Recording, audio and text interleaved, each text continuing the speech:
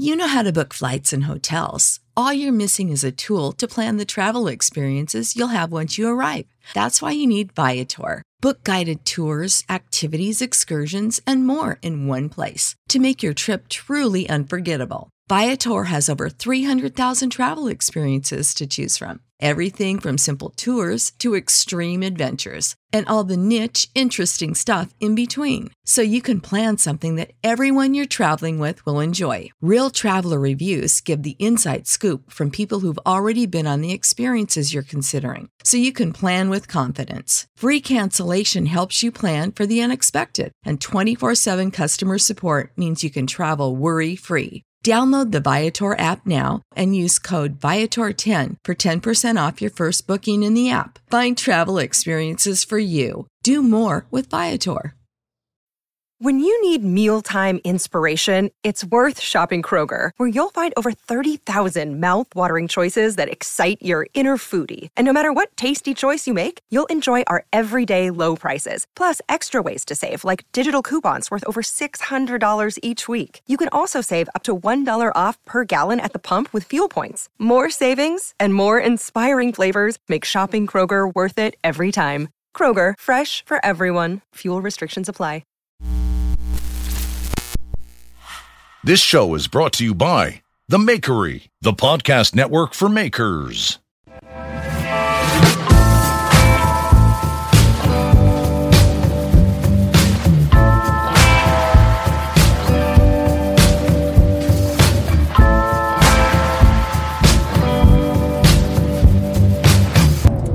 Hey, what's happening, everybody? It's Brian House here for the Work For It podcast. It is December 2020. We are closing out the year right here on the Makery Network. Real quick, just want to give a quick shout out to our sponsor for today's show, which is Empire Abrasives. They are amazing ceramic 2x72 belt grinder belts and flap discs and sandpaper, and all shipped quick to your door. There is a link down in the show notes that will take you there so you can click through and get a Work For It discount right through our link. So go down into the show notes, click through, and get yourself some of the best abrasives in the industry. I am joined, as always, with my good friend and podcast host, co-host, Mr. Benjamin Butler from the Benjamin Butler Company. How you doing, Big Ben? I'm doing well, man. How are you? Well, I've been super busy. I'm doing all kinds of studio upgrades because I'm trying to increase my efficiency so that things like lighting and all kinds of other things come easier and quicker. And I'm actually doing that using smart plugs. You know, those smart plugs that we use on like the vacuum and everything. Yeah. So I'm turning every little light I can into a smart light so that, awesome. And then also my overhead lights I now have on a dimmer, so I can take those down like 50%. Yeah. You've got a big, go ahead. You got a big photography light, don't you? Like right in the middle of the room that hangs above. I see that sometimes. Yeah. I have a 6 foot wide soft box that just hangs over the center of the room. And the thought on that was, I was inspired actually by Jocko because he uses one, and he uses one, I think, on wheels on a C-stand. So he like just rolls his around wherever he needs it. I don't have the luxury of having a space big enough to warrant that like he does. He has a small town. He owns like this huge building. It's like, it's cavernous. It's amazing. And so, you know, he has to roll his around. So I just put mine in the center of the room, and then I put all my gear on wheels so that I can move my work underneath it. And then, you know, it works great. And then I've got softbox lights on like another rolling cart. You'd be stupid surprised at how many different lights go into actually lighting a room properly. Yeah. Your lighting is always so spot on. It's like one of the first things I think I noticed about your channel, much like Jocko's, where I swear Jocko works in the dark all the time. Yeah. And I think in your last video with the Vice install, it seemed pretty dark in there too, which I have to admit, I like to work that way. And people might think that that's just insane. And I probably never would have if it wasn't for filming things, but there's something really different about it, where the lights are down or you have very focused light, I guess. I'm a big romanticist. Like I like the concept of, the work that I'm doing. I like to feel like I'm on a movie set, even though I'm not recording half the time. Sometimes I'll have, my lights on like super bright. And if I need to see something very small, like I'm tapping something that's important and needs to be in a specific, place. Other than that, I'm big into key lighting, and I actually got some new lights, magnet lights. Everybody always asks me about this, so I'll just mention them right now. I use these little gooseneck lights on my grinder. I don't know if you've ever seen me like move like a little light, and they're like 4 inches long. They're on a gooseneck. They're magnetized. They're made for sewing machines. So they're not really designed for workshop environment, but they work great. They don't fail. I've only had one fail. Is that the Clockwise Tools one that you showed one time? That was that stand? One is the phone that I converted into a phone stand, but that's actually a dial indicator holder. That's a little stronger. But these gooseneck lights, I got a new set mailed to me from some LED lighting company, and they wanted me to try them out, and they're really cool. They're like the gooseneck is a little longer than the one I'm using now, and the light turns on when you touch it. So it's you touch the head and it turns on, and there's 3 different settings, so it can go dim, less dim, and then all the way up. Yep. So they sent me 5 of them. I don't know if I need 5, but right. I kind of like them because you can stick them to stuff. Oh yeah, of course. Oh my God, yeah. So lighting has been really the focus this week, because I'm going to push out a video by the end of the week, all about 2x72 belt grinder attachments. So that's like, what can you attach to a 2x72 belt grinder, and where do I get those attachments? Oh, that'll be cool. Who do I buy? I'll be curious how they work. Yeah, I'll be curious to see that. I mean, I've been honing in on it, to be honest. The whole belt 2x72 concept, I'm catching on. I'm like, oh man, I could, I find so many more uses or potential uses. I'm like, oh man, maybe I should, but I'll have some other tools coming into the shop first. But lighting, I think what you're doing, right, to me, I've got to start moving that way as well, because if we can eliminate as many barriers to capturing footage, we can create more content, right? Which to me, like, that is a stumbling block, especially in a small shop, where like I have to, number one, there just aren't that many angles I can shoot from. So it should be fairly easy to set up. But I've never taken the time. I've got, you'll never believe this. I mean, compared to the photography and filming stuff that I think you probably have set up, I've got a $20 Amazon tripod that has gaffer tape on it and a microphone hanging from it that I forget to use half the time. And, so I have that same tripod. That tripod is awesome. That's a workhorse, Amazon man. Cheap. It's a cheap hunk of crap. It's like a knockoff. What is the real expensive tripod company? I can't think of the name of it. It's like an Italian company. Manfrotto or something? Manfrotto, that's it. Yeah. It's Manfrotto, and it's a knockoff of a Manfrotto tripod, but mine might even be cheaper $20 than that one. Yeah, I mean, I have 2 of them. Yeah, and then I've got, it's like 6 months ago, I busted one of the legs, and so I took some PVC pipe that I had here, some 1-inch PVC pipe, and gaffer taped more legs onto the damn thing. So they're $20, Ben. Ben, they're $20. I know. Have you seen who's the guy that makes the recycled skateboard stuff? Ben Wobie Designs. So he's got a set of plans for a camera and light arm, basically, that you can make that, and you could use it for a lot of things. I think, it'll hold anything, but it's like one of those, the best way I can explain it is like one of those punching those boxing gloves on a spring thing, you know? Yeah, those Bugs Bunny ones where it like you crank it back and it clicks into place and then it fires off. Yeah. Yeah. I think that it's would an accordion style. Something like that. I thought about putting something on my ceiling with a swivel that I could, that should cover my whole shop with lights and camera. Yeah. Yeah, it would be kind of cool. I've thought about building something like that, but I have that $20 tripod.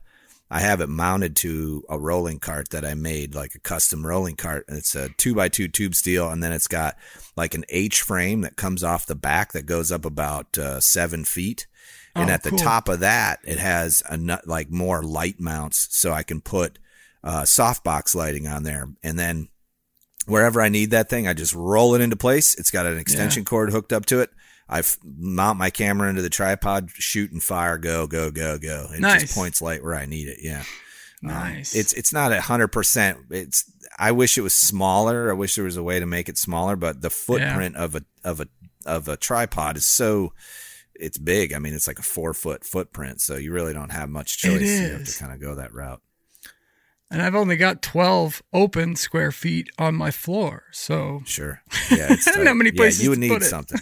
Well, what would be kind of cool is for somebody like you, if you had a weighted, for lack of a better term, fireman's pole that wasn't mounted on the top, and then that would reduce the size that you would need for the footprint on the floor. And you could use locking casters on the bottom of that weighted stand, and then a pipe clamp that you could slide up and down. And what that would do is you could roll that all over your shop, slide it up and click it into place, shoot what you need to, slide it out of the way. And it's essentially smaller than a lamp. I mean, you'd be able to, and then you could even get crazy and creative and maybe mount like a light LED light on top or something just to give you a little more focused light. That could be kind of cool. Yeah, that's kind of what I was thinking too with like mounting to the ceiling is just not having to have that floor space occupied would be really nice, Yeah.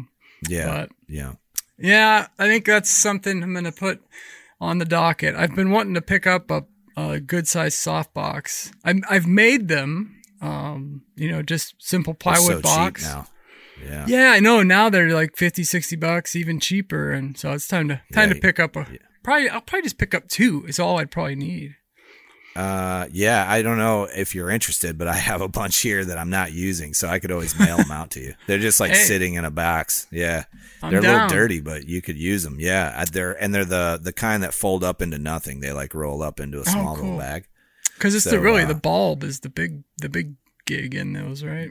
Yeah. The bulbs I use, I had a video go viral on YouTube about LED lighting. So I started getting all of these manufacturers sending me LED lights.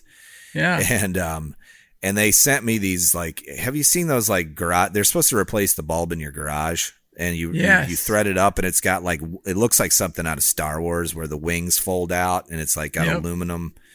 So they're expensive. They're like $50 a pop. And this company sent me a whole bunch to like do a video on. And then, the first one I got was broken. The second one I got worked for a while, but broke in half. Like the whole thing just kind of fell apart. Yep. So I wrote him back and I was like, I'm not going to, if you want me to make a video about this, I'm going to make a video about how much these suck. Yeah. Right. So, and then, they were like, well, just keep them.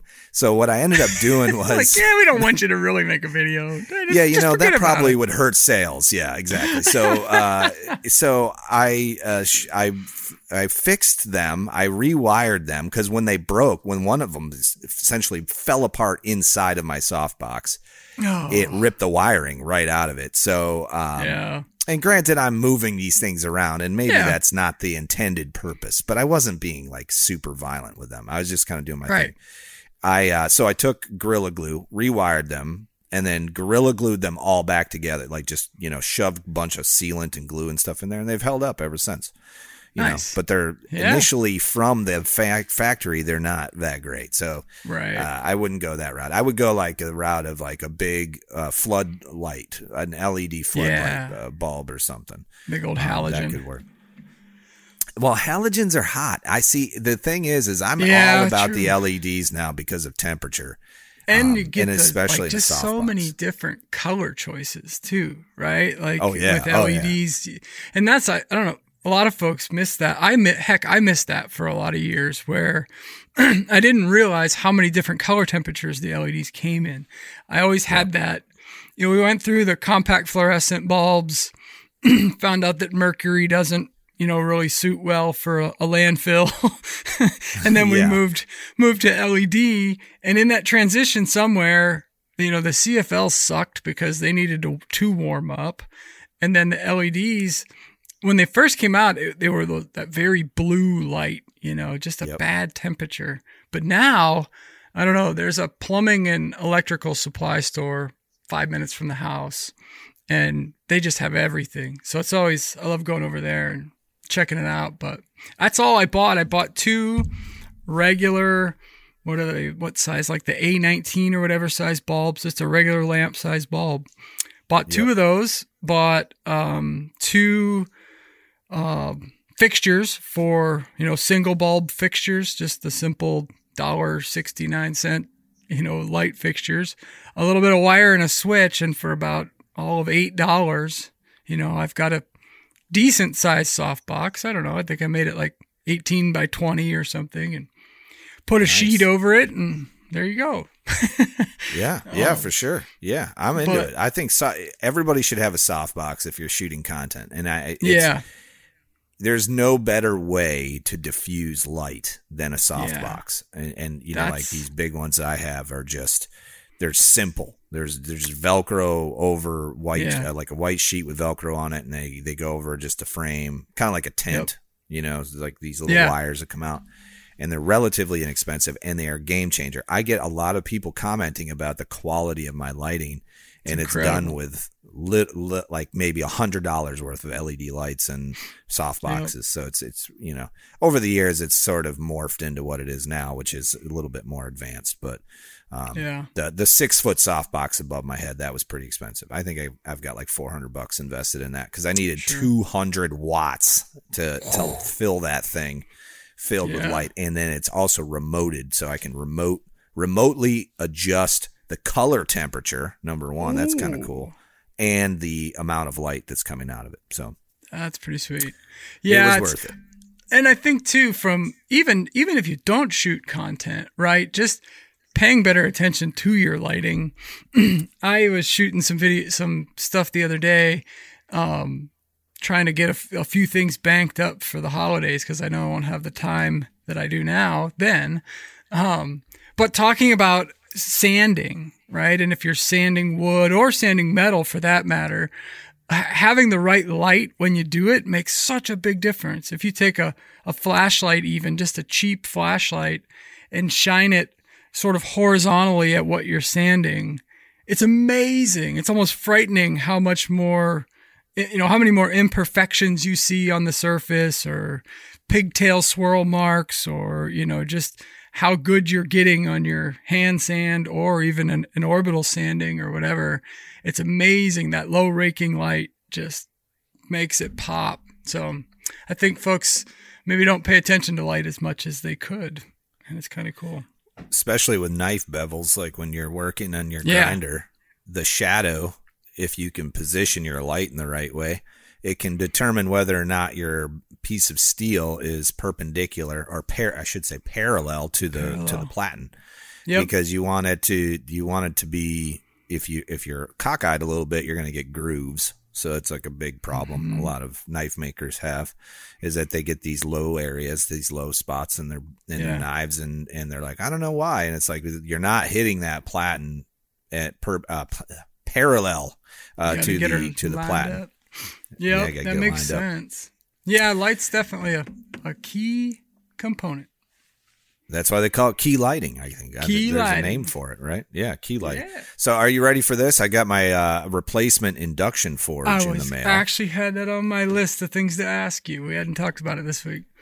And this one was worse than the one they sent me before. This is like a I'm about ready to tell this company. The they shipped this, and I'm not kidding you. The first one came in a wooden crate, and I should have just kept that one because this one is way worse. So I wrote, they sent it in a cardboard box, and it looked like it, and nothing on the inside. Cardboard box, no padding, really? Nothing. And this is all like sensitive electronics, So when I pick the box up, I can hear rattling on the inside of it, and I'm just like, we went from fucking foam peanuts in everything, right? Like every shipment you got had foam peanuts like jumping out of the fucking package.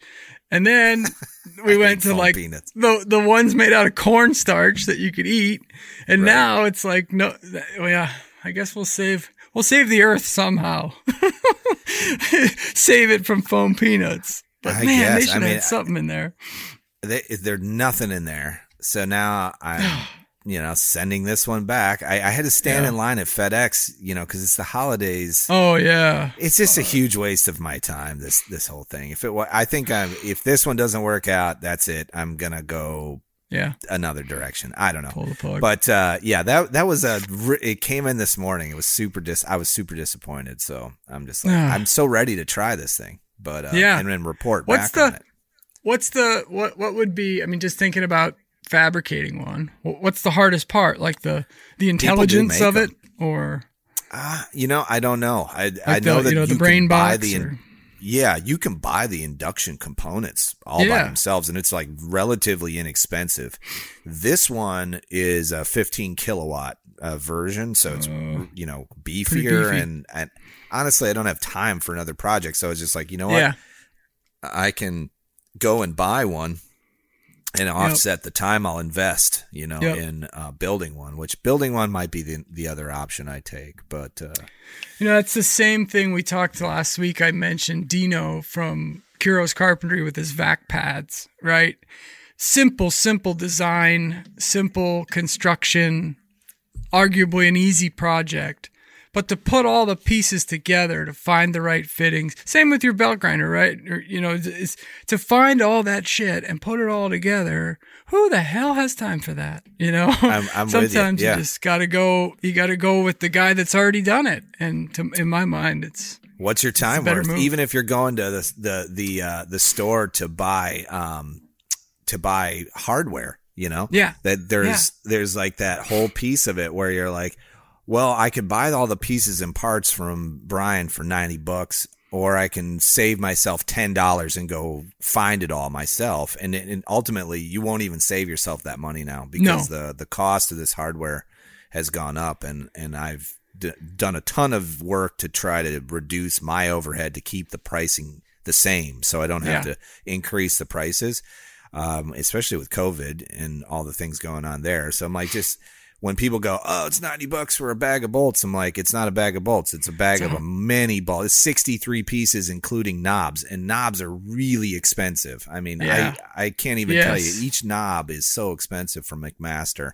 And they're specific. They do specific things. So you have to have, the right knobs. But, it's, I actually had, I had thought, about talking about the press project that I'm leaning into. Are you familiar with what I don't know if we talked about this or not, but the I've Forge watched Press your videos project and stuff and listening to the show in the past as well. Yeah. Yeah. So you know what a Forge Press is? It's essentially a big machine that has so many tons, X amount of tons of pressure that you can use for forging.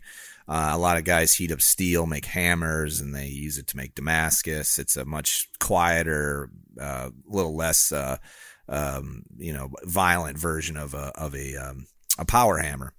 Right. So I decided to really dive into what that looks like and, start working on the diagrams and then drawing it up in CAD. There's not a lot of resources out there. There's threads in like some bladesmithing forums that I'm kind of scraping together concepts and ideas. There's one thread in particular. The guy actually lists out some of the pieces that he used. Okay. And then, so I started putting it all together, and I went to a hydraulics company and I just said, hey, I want you guys to be in with me on this. Would you be willing to, give me the pieces to make this happen? And then we would work out some sort of deal when I put the plan set out there. Maybe the end user can just go right to you and buy a kit, like buy the kit, not the actual I-beam and all that. It'd be too heavy to ship. Sure, but like all the hydraulics, hoses like and all the hydraulic components, and hoses, pumps and fittings, the lever, which is the piece, the valve that controls the thing up and down, the tank, the ram. They sell everything. I mean, you can literally buy every single piece of this from them. But I would do all the legwork, and then they would create it. And I think they're on board. Nice. So then you would come up with a design for the machine, so to speak. They have the guts that you could buy, and similar to just like the belt grinder. Exactly. It's a belt grinder, but I wouldn't sell any parts for this because it doesn't make any sense. It's too heavy, all the gear. So the concept here is that you would be able to buy the kit, assemble it, and then go get your own I-beam and a few pieces of like 1-inch steel. There's like a handful of things in the plan set. I would create DXF files if you wanted to cut some of those pieces out, like your motor mount and the pieces that hold the ram in place and some of the tie-ins, bracketry and stuff like that. Yeah. That way it makes it simple. And then, so I did the cost comparison. If you want to go buy a forge press of this caliber, you're looking at $7,000 to $10,000, and I think we can build one for like maybe $2,500. So that's sweet. Yeah. So I think this project is going to get off the ground. That's awesome. What I love about it too, I've seen other similar efforts. Like there's the MP CNC, the mostly printed CNC, which is a series of DXFs and other files that you can 3D print, right? So you literally have a 3D printer running for like 36 or 72 hours to make all these freaking parts. And then you buy some stepper motors and you buy a router and you buy all this other shit. You put it all together. And in the end, in that case, you're creating a highly precise instrument, right? With a press project, you're creating something that just fucking crushes shit. So it's not that complicated. Like the potential, for somebody to do a cost benefit on it and go like, I'll pay $2,500 to make my own incredibly precise and accurate CNC machine versus I'm going to build something to crush stuff. I'm going to take the chance on the thing that crushes stuff. Right. And the thing with working with hydraulics is, and I never have done this before, but if you do it wrong, you could hurt yourself. So I know. Really need to make sure you pay attention to what you're doing. And if you buy the kit, then it's kind of, then the concept's proven, right? And that's the other big thing is there's a lot of, for a while I considered building my own big disc sander. I see several guys online that have really large disc sanders, like 20 to 24 inch across. And there's just something I like a disc sander, a stationary disc sander for sanding boxes or, different things like that. And I probably would have built one if there were more resources out there or other guys that have proven the concept, But I start looking around at some of the like commercially available ones and, there's more steel on those damn things. Like it started getting me thinking like, man, if I put this fucking thing together, I could seriously hurt myself if this goes wrong. Right. Yeah. So a big spinning 24-inch disc wheel. Like that gives you just enough pause to go, oh, fuck it. Unless somebody like you builds a press like that and says, hey, look, I'm not killing myself, I may never take the jump. Right. Yeah. Sometimes all it takes is to see somebody else doing it, and then they can go off and do it on their own. The disc sander project is something I want to tackle, actually. So at some point, because the motor and the VFD is the same for the Revolution. So you would use the same style, everything. So all the wiring would be figured out. We would just have to figure out, okay, how do you get a disc made that's that big? You know, those discs. That's the tricky thing. Super expensive, to make those and make them affordably. Because the motor mount and all that is easy. There's nothing to that. I mean, it's a face mount motor, and I mean, the disc itself is probably aluminum, I assume. That's what most of them are made of now. I don't know what some of the older ones were made of, but nowadays, every disc sander I've ever looked at has a metal or a aluminum plate. You know, it's kind of interesting to think if you go back in time, 100 years or more, where everything was run off of a single powerhouse with flat belts going around, crazy, dangerous environment.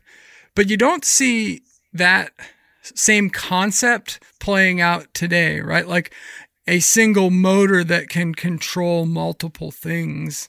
I think it'd be a really interesting thing to explore. Is it the Shopsmith that you were talking about last episode that is like a jointer and a table saw and a lathe and, all these things all in one tool? But depending on if tools are co-located, you could maybe power a damn disc sander off of the same motor as a belt grinder, and who knows what else. It's really just a spinning motor. You're right. And there's a guy that did what you're describing with a 2x72. He actually turned his drive wheel into a disc sander as well. So if you can imagine the drive wheel that's connected directly to the motor, also has like a plate attached to it that he puts sandpaper on, and he can grind. And then there's also, I think Broadbeck Ironworks makes a buffer. I don't know if it's the same attachment, but they make an attachment that's also a disc sander. It's not quite as big as what you're talking about. But you could do what you're describing with a 2x72 belt grinder, using the same concept that I used to make the buffing wheel attachment. If you can imagine. Hell, you could could have it turn a drill. And now you've got a drill press attachment if you wanted to get extreme. Because the whole thing turns 90 degrees, so now you have a spinning flat plate in front of you, or a drill. I don't know if you could do a drill press because you would have to move the quill. But you could do a stationary press of some kind. I don't know. There's all kinds of ideas you could add to the grinder, which is like it's an endless amount of things to think about. But I try to think in terms of what problems are most people having in their workshops and how do we solve that? And then also, when you take the problem into consideration, let's just use your example for a disc grinder. We would also say that one of your major problems is square footage. So like you would need a tool that would be able to do all of these things but be modular. So it would be able to, move, change attachments, and then those attachments so the machine itself would be stationary, and then all the attachments you just swap out as you go.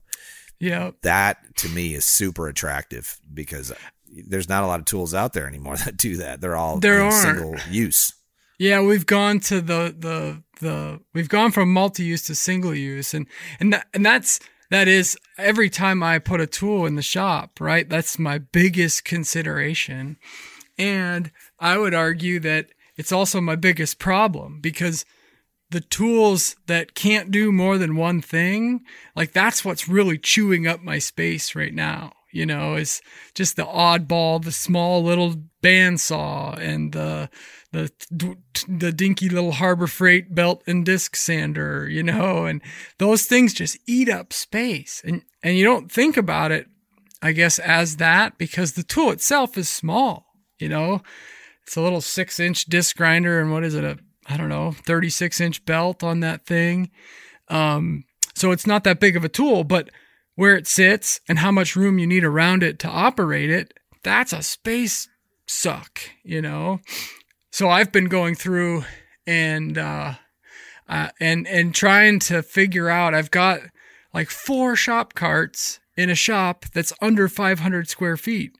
And I said the other day, I was like, I've got tools on carts that I can't move, like, and I got nowhere to move the damn cart to. So what the hell am I doing with all these carts? It was like, I just kind of woke up to that. And so it's interesting. I've been really thinking about unitaskers versus multitaskers. And I've got some really big tools in my shop. I've got a full-size cabinet table saw with a 52-inch top. That's eating up a lot of space. But the number of things I can do on that thing are infinite, So I don't know, it's interesting to look at a shop in that regard. I think we get so caught up in buying the next new shiny object or the next, the tool lust of the month or the year or whatever it is. But sometimes it's hard to think about where it fits in a grand scheme, Yeah, you want that tool, and then it sits in the corner and it's used twice a year. Yeah, and it's using up valuable space. That was like that rolling table I had. I would just get so frustrated with the size of that thing, and it's funny because somebody wrote in, somebody that's not like a regular follower, but they're like a YouTube, somebody that's basically a troll. Somebody that's trolling me all the time. He wrote in and was criticizing my welding table because it was only a 2x4 welding table. Like, that is so impractical. It's one of those things where, it needs to be 4x8 in order for it to be useful and all this stuff. And I'm just like, you obviously don't listen to the podcast because I would bitch about this all the time about how much I hated having that huge table in here and just took up way too much space. But and I get it, if you're a fabricator, you want, and you have a big workspace where you can utilize a table that big. 4x8 makes a ton of sense. I'm not doing railings. I'm not doing huge projects where I need that much room. Yeah. I'm tacking together, prototyping. I'm doing small things. So, but this person is constantly always on your ass. Always on my this doesn't make sense, and whatever. I'm like, okay. I've gotten to the point, and I don't get trolls. Really, I wouldn't call troll. And I wouldn't say that folks troll me, but I think that's the difference between Instagram and YouTube. Quite frankly, big time. Yeah. Right. But one thing I do get every time I make some kind of a post that has to deal with a small shop, small shop issues, I get the ever present, oh man, you really need a bigger shop. I can't believe how small your shop is. And it's like, you know what? I think my opinion on small shops has been formed out of that because I'm like, you know what? Fuck you. I can do a lot of stuff in this little shop. I have done a lot of shit in this little shop, and I'll continue to, damn it. And it makes you creative too. You get like kind of that cozy sense of like, I need to do something. I don't think I could go any smaller than where like my space is right now, but if I could go a little bigger, like I think I could double the space and it would be fine. And it's because I like to shoot, these long shots where, where it's mostly because I need camera angles. Yes. I don't really truly need this much room for working and making things. I need this much room to move my camera around so I can, get that great angle on whatever. And that to me matters. But, I was joking with, go ahead. Really quick. I was joking with Steven, the wood pastor, last night, I think it was, from the Maker Life podcast. And great podcast. He made a cabinet, like, I don't know if it was 6, 7, 8 foot across, basically a bank of cabinets, and got it to the install and found out that it was too damn big. So did you tell him your story about how yours was too big? Yeah, too? I said, man, I know a little bit about that. What is it with you guys? You're just too big. We all have our own problems. But I said, that's the great thing about a small shop. My fucking shop's not big enough to build something that large, so I'd never have that problem. I don't know who it was, but they told this story. It was on a podcast somewhere where they had made a desk for somebody and the guy wanted it modified, and it was either too long or they needed something cut out for a shelf or something underneath, and it was in this real expensive high rent district in I think New York or somewhere. And he drove into the city to take care of this modification because this guy was like, I really need it to be, XYZ or whatever. Yeah. And he goes into this guy's office and he had to drill a few holes and make a cut. And what he didn't realize was the amount of dust that he was creating when he did this. This was like a corporate office. Right. And he had done it in after hours, right? Like the AC picks it up. Or yeah. And he said that his entire office was just covered in sawdust.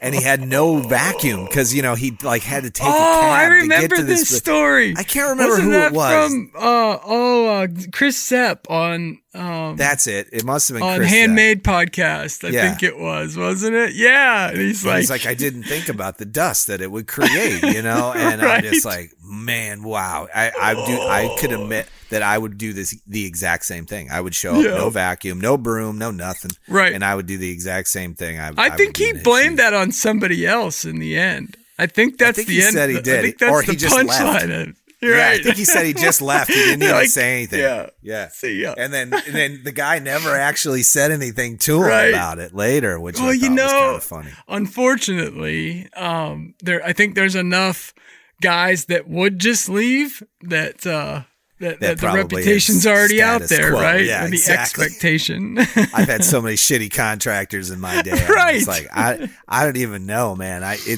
Now nothing surprises me at all. Like exactly. But hey, all right. So we are halfway through the show, and I want to get to the meat and potatoes. Get it. Let's get to the meat and potatoes, ladies and gentlemen. Have you heard about the Makery Network? The Makery Network has a drinking game where if you hear my voice do the announcer voice, you must drink. That's right. Let's get ready to drink. It's in the middle of my workday. I can't really drink, so I'm just going to make everyone else drink. I saw that last night. That's awesome. It's that easy. Drink again. Drink again. But yes, I love this concept. Here's one thing I love about Craig. He's always thinking about stuff like this. And he's putting together fun stuff to kind of tie all the shows together, which I really like. And just so in case people aren't fully aware, that takes a lot of mind work and a lot of energy to do stuff like that. He's busy enough, but the fact that he comes just up with going to these listen to concepts, all the shows too. He does. He listens to shows. He edits them. Like he puts all the music in the front and the back. He tags them all, like the whole thing. And now we're doing advertising. He's making all the media buys for all the advertising. I mean, the guy's incredible. Really, he's what? He's working for it. That's right. Yeah. Craig Lockwood of the Chop Knives. He's out there every day working for the Makery Network. It's that easy. Drink. Drink again. I did a read for a speedway in my town. And the joke is like, what has 48 teeth and 32 legs, and it's the front row at the Rockford Speedway. That was like the biggest joke, because it wasn't known for its high class clientele. But I just remember the last line of the ad. I thought was so funny, and this is like a classic line that a lot of these speedway places use, and it's like, all right, you ready? I'm going to do it right now. Here we go. $20 gets you the whole seat, but you're only going to need the edge. Right. I beg to differ. I've been to the Rockford Speedway numerous times, and I use the whole seat. It's gross and dirty as it was. Yeah. You're ready to get the hell out of there. You're only going to need the edge. Hot merging action. Bob Claggett on the Making It podcast. He clears his voice like constantly on the show. Okay. And every time he does, I think he's going to break into the Maker Knife promo, for, Jocko whatever's Maker Knife promo, because that's how that video starts. It's like, yes. And then he starts into it. So every time I'm like, whoa, oh, shit. Nope, just Bob clearing his voice. Just Bob. I think Jimmy mentioned it on the last episode, and I was like, I'm not the only one. Yeah, he hears it too. Yeah, exactly. It's all the little nuances of these people that we get tied into, and we're hearing all the little things because now we're recording a podcast, so it's like, okay, we hear all these things, and it's just, a lot of people think this is easy. It's not easy. You got to work for it. That's it. That's right. All right, so we reached out making? to you guys. Yeah, what are you guys making? What gifts do you make as a maker for the people that you love? And we got some really thoughtful, amazing responses to this.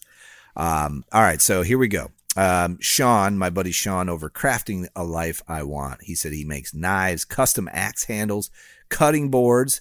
And in the past, he made a leather and canvas backpack for Dustin over at the Art of Craftsmanship and a leather quiver. Now, real Dustin's quick. a lucky man. I'm going to tell you. That's the way I look. I was like, dude. Holy cow. I don't have any friends that make me anything other than annoyed. But the fact of the matter is those guys are really close. But I don't know if you saw the last Art of Craftsmanship video that was just pushed out, the hickory bow. I watched it last night. Incredible. It is. I messaged Dustin midway through the build, and I'm like, dude, I'm getting tired just watching you do this because he makes it all by hand. And if you haven't caught that one, go out and watch it. It's so amazing to watch the process. I did not understand how they got the tensioning right, and he shows that the device that he made with the scale to measure how many pounds per inch you have to use to pull. It's just fascinating that you can do that with wood. So go out and watch it. It's an amazing piece, and we appreciate you guys over at the Art of Craftsmanship because you're doing amazing work. All right, JF Knife Company says this year he made a PVC bow and arrow set for his youngest, handstand canes for the middle one, and a fixed blade for the oldest. Great feeling giving them all handmade gifts this year. Not something I would have been confident enough to do last year. So that, to me, is That's awesome. Dude, bro, that to get, I know your kids probably won't appreciate them as much when they're little, but when they're older, those will be things that they cherish. And I actually want to check that guy's feet out because I want to see how he made that bow and arrow. I do too. Yeah. Mm-hmm. GC Cutlery says, I used to do a lot of hardwood cutting boards and butcher blocks. I started out woodworking and loved it.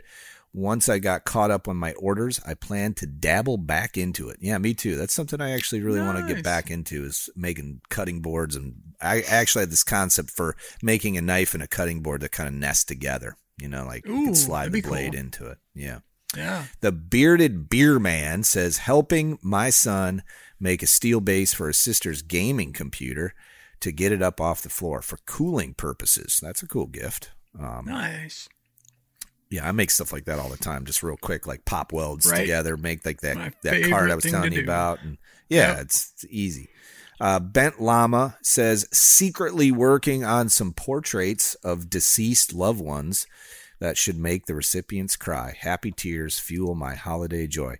That's unbelievable. I didn't know Nate could paint, actually. I wasn't aware that he was a painter. And I would love to see your work, Nate. When you get that done, make sure you put it up on Instagram and tag me because I want to see it. That's my buddy Farshid. Dude. Never been able to do painting. Right? Painting, man. I can do like I'm great with a Jackson Pollock. I can throw the paint on a canvas. It doesn't look as good as what he did. Yeah, but I can definitely do that. Cannot paint. Farshid, my buddy Farshid, who lives in Iran, he says, if I lived in Florida, I would make a beautiful Japanese sword for Brian and give it to him as a gift. That's a really nice thing to do, Farshid. Heck yeah. I would actually love a Japanese sword made by you. I think that would be really neat.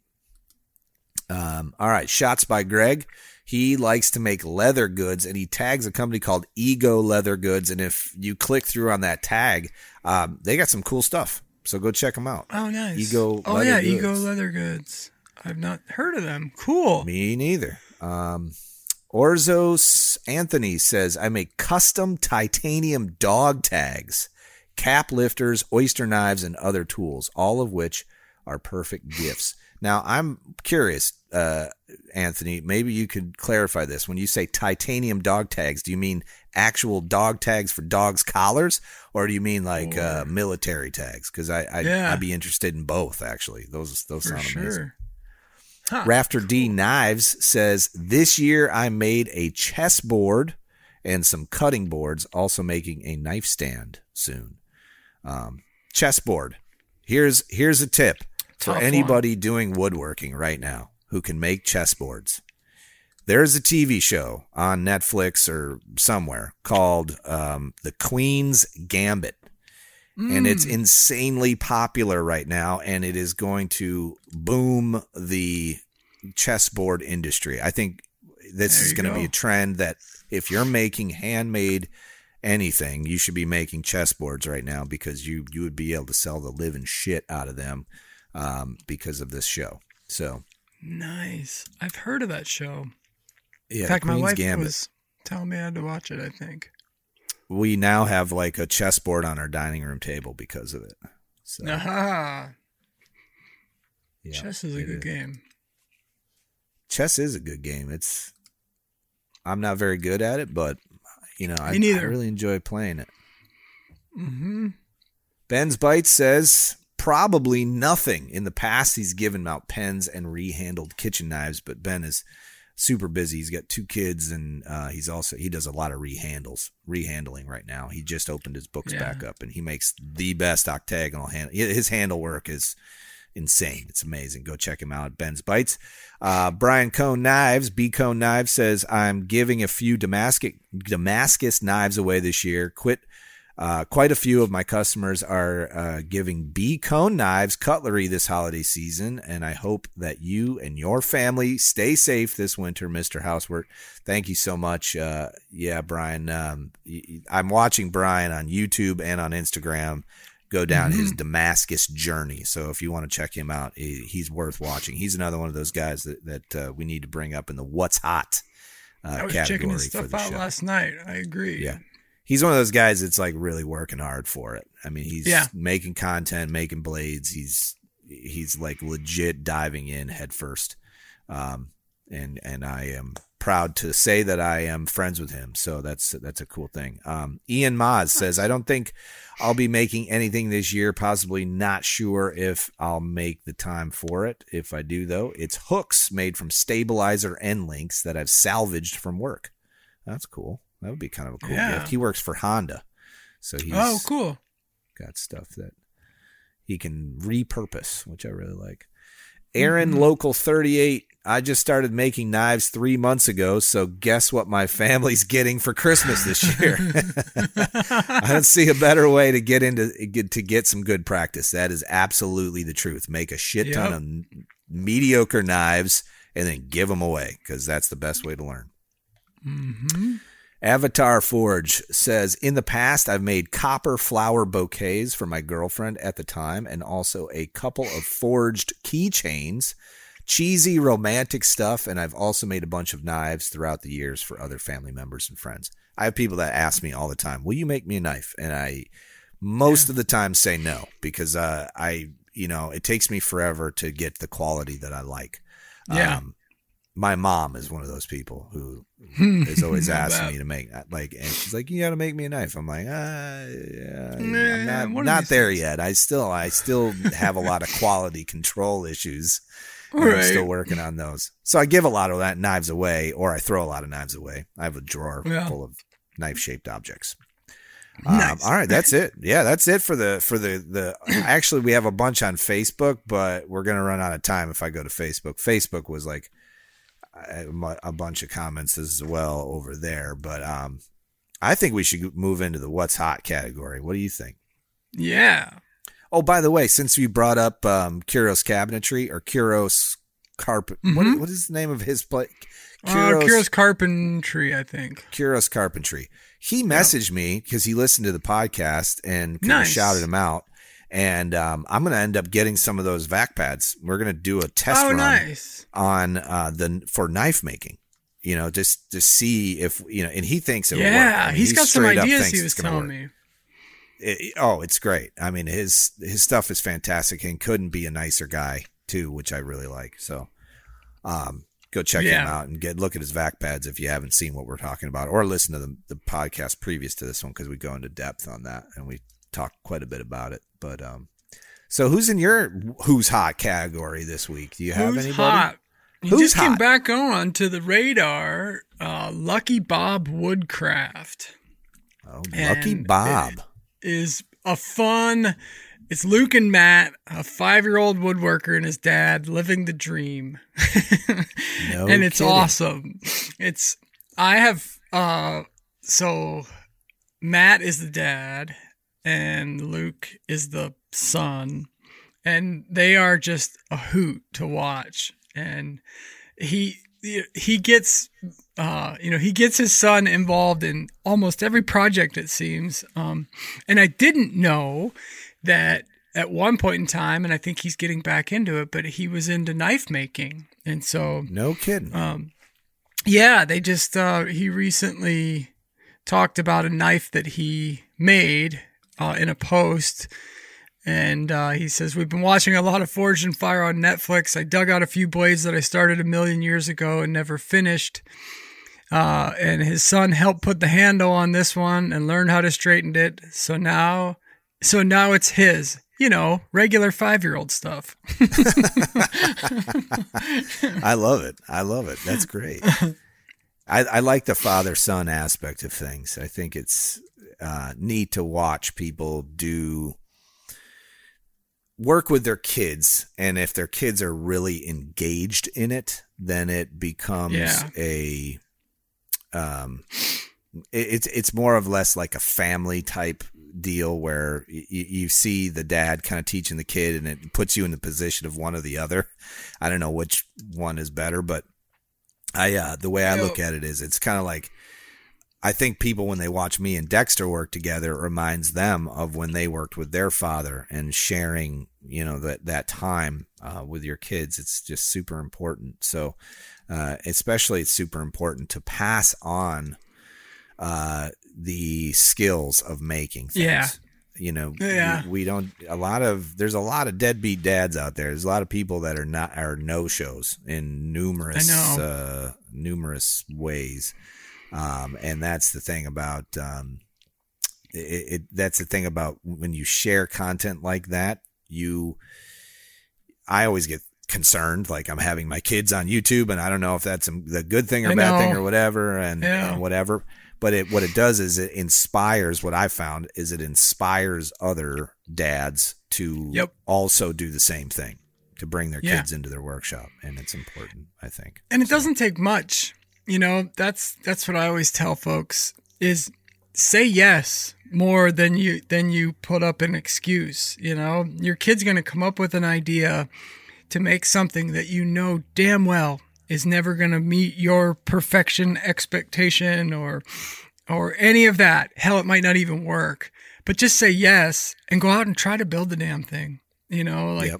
Some of the most fun that my boys and I have had in this shop have been projects just like that, where Jack's like, I want to try to build he wanted to try to make a swivel holder for his shield, that he could hang on his back. And I'm like, dude, I have no idea where to even start. He's like, come on, let's just try it.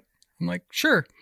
We spent the whole day. Those are your words, by the way, because he's heard you say that to him, hey, let's just give it a try. That rubs off. And like I tell at the Maker Club I run at their school, I tell the kids on like the first day or the first week, I say, your job at Maker Club is to fail. Every test you take in this school, you have to pass, and everybody wants to get you an A. I want to see you fail, because that means that you've come up with an idea, you've tried it and it didn't work, and now you can come up with the next one. It's that simple. We just iterate until it works. There's nothing you can't build. It's just how many times does it take? How many tries does it take? Sure. Yeah, absolutely. Yeah. Say yes more. I think there's like a famous quote out there somewhere where it says, "I failed more times than you've tried." And, right. Or and to me, that's like the sign of somebody who's got grit and wants to go and figure something out. The movers and the shakers are the people that don't give up. Right. All right. So real quick, because we're going to run out of time. We have a very small window today to record, but this particular gentleman was just on the Full Blast podcast with Jeff Fader. His name is Don Nguyen, and he's a knife maker. Super interesting guy, and he makes YouTube videos, and he's trying to build his YouTube audience. I think he has a big following on Instagram, but his YouTube side is really lacking. So if you go out, and I'll put a link down in the show notes for both of these recommendations, both Ben's and mine. But Don, his approach is really interesting. His YouTube videos are very educational, and you can learn something from his design. His concepts for design aesthetics, I think, is what's really important here. When you look at his work, it's very, very distinct. And nice. I love watching him work on. Yeah, I love watching him work. And so Don, and it's spelled Nguyen, knives. Don Nguyen, I believe is how it's pronounced. Yeah, and his work is super clean, phenomenal. He's been, he's gotten some notoriety in the knife making world, but YouTube, he's trying to build his audience. So I think it's important that we support him in that process. And he's making content regularly. He's uploading 3 or 4 videos a month. So he's got a good, like you said, a good Instagram following, but not so much YouTube. And yeah, what's he at on looks Instagram? Looks like a younger guy. 44K. 44,000. Yeah. But on YouTube, he's got under 5K. Yeah. So he really needs some help there. It's that weird juxtaposition. I was just going to say that depending on when you started Instagram, the numbers can be a little skewed. So I started late in the game, and I've earned every one of my 2,300 followers. I'll tell you, it is insanely hard to get traction on Instagram now. Oh, these days, so hard. Hard to get it. And I think it's going to end up being to the detriment of Instagram at some point here. People are just going to leave. I'm with you. I don't know. I like the community there. I mean, that's the thing. I love it. I get way better engagement than on YouTube. No trolls. I haven't had one negative experience there. I haven't had people just be mean or whatever on Instagram. I think there's something to be said about that. But listen, Ben, it's time to end the podcast. Thank you so much for listening to the Work For It podcast. I'm Brian House, your host, and Benjamin Butler from the Benjamin Butler Company. We have enjoyed podcasting with you right here on the Makery Network. We appreciate you as always. I don't know when to stop doing my voice. Right, when you wait, break. Does this count as 1 or 2 versions of the drinking game? Right. It's weird because you don't have you don't have the outro music to key off of. Like, when do I quit? I've thought about doing that. I thought because I can pump the music into my computer and back into the feed. Yeah. But I don't know. I think I'm not that coordinated. I can barely I can barely do all this shit, let alone add music and whatever else to it. I'm just like, I got to just lean on Craig a little bit for this stuff. No doubt. But hey, listen, Ben, it was great hanging out with you. I got to run because I got a thing, and I know you got a thing. So, buddy. Listen, we'll talk next week. All right. Yeah. Work for it. All right, baby. Work for it. Thanks so much, everybody, for listening in. We'll see you on the next episode. If you like this show, take a look at our other shows made for makers just like you at www.makery.network.